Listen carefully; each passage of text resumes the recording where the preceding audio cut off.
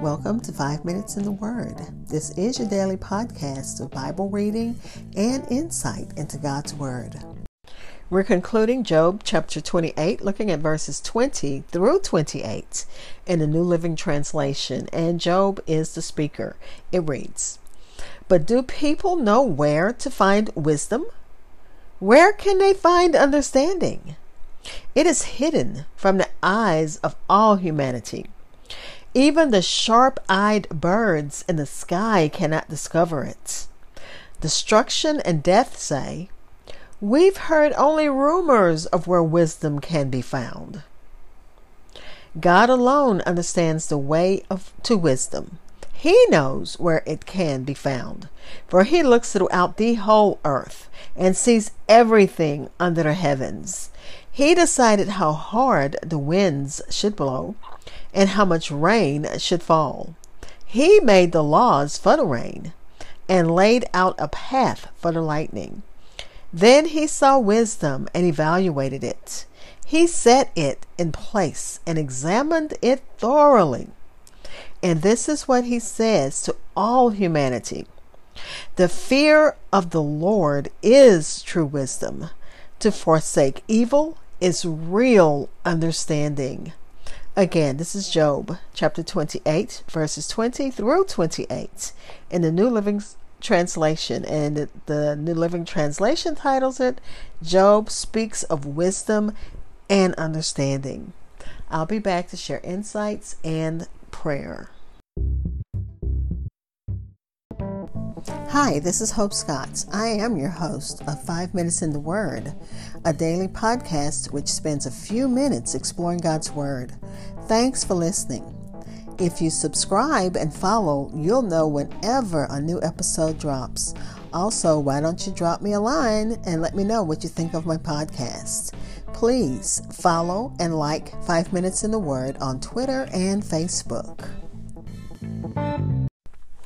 Again, we're at the end of Job chapter 28, looking at verses 20 through 28 in the New Living Translation. In this section, the source and summary of wisdom is what Job shares with us.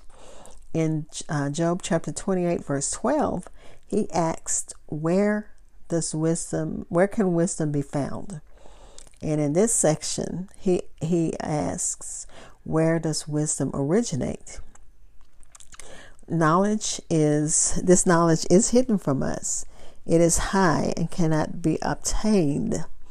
It is hidden from the eyes of all living, even the philosophers, politicians, and saints. And you know, there are people, especially on late night TV, telling you what all they can do and how they have this special, you send them money, and they can just tell you everything God wants you to know about yourself.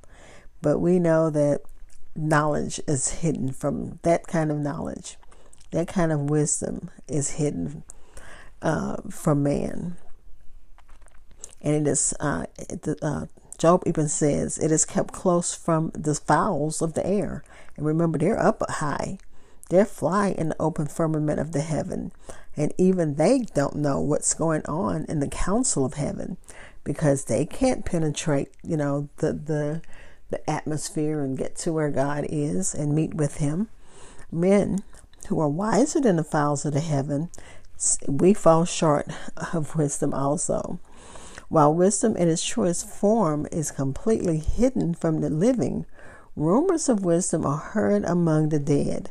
And this is what I'm reading from Matthew Henry, because as I read that, it sounds like so poetic.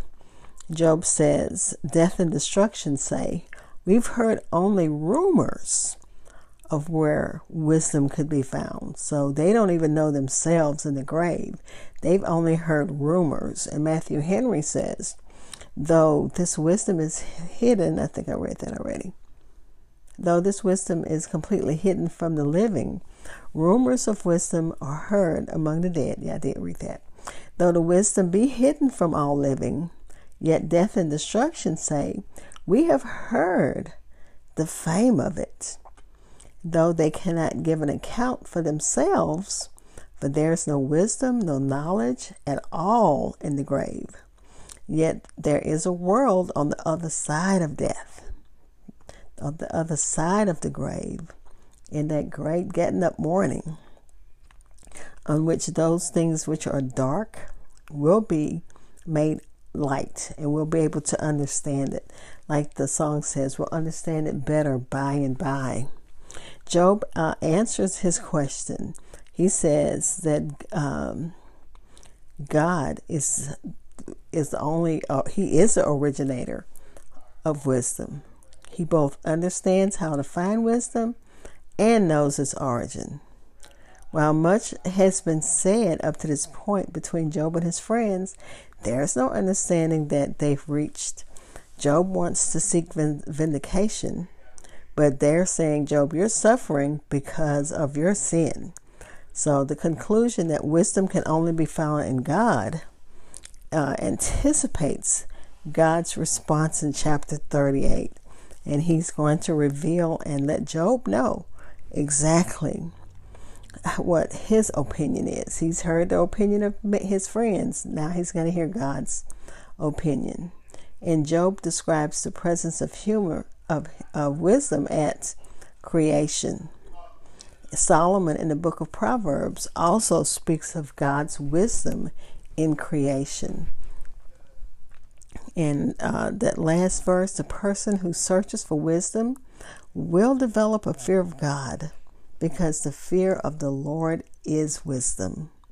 Since wisdom cannot be found apart from God, the wise person who's seeking wisdom must adopt an attitude of trust and obedience to God.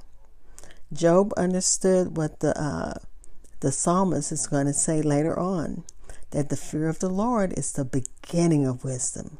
And that's in Psalm number 111, an idea that is repeated also in Proverbs. True wisdom, if it could simply be gained by human effort and energy and ingenuity, like rare pearls and precious metals found in the earth, then the fear of God wouldn't be necessary. We wouldn't even need it to obtain wisdom.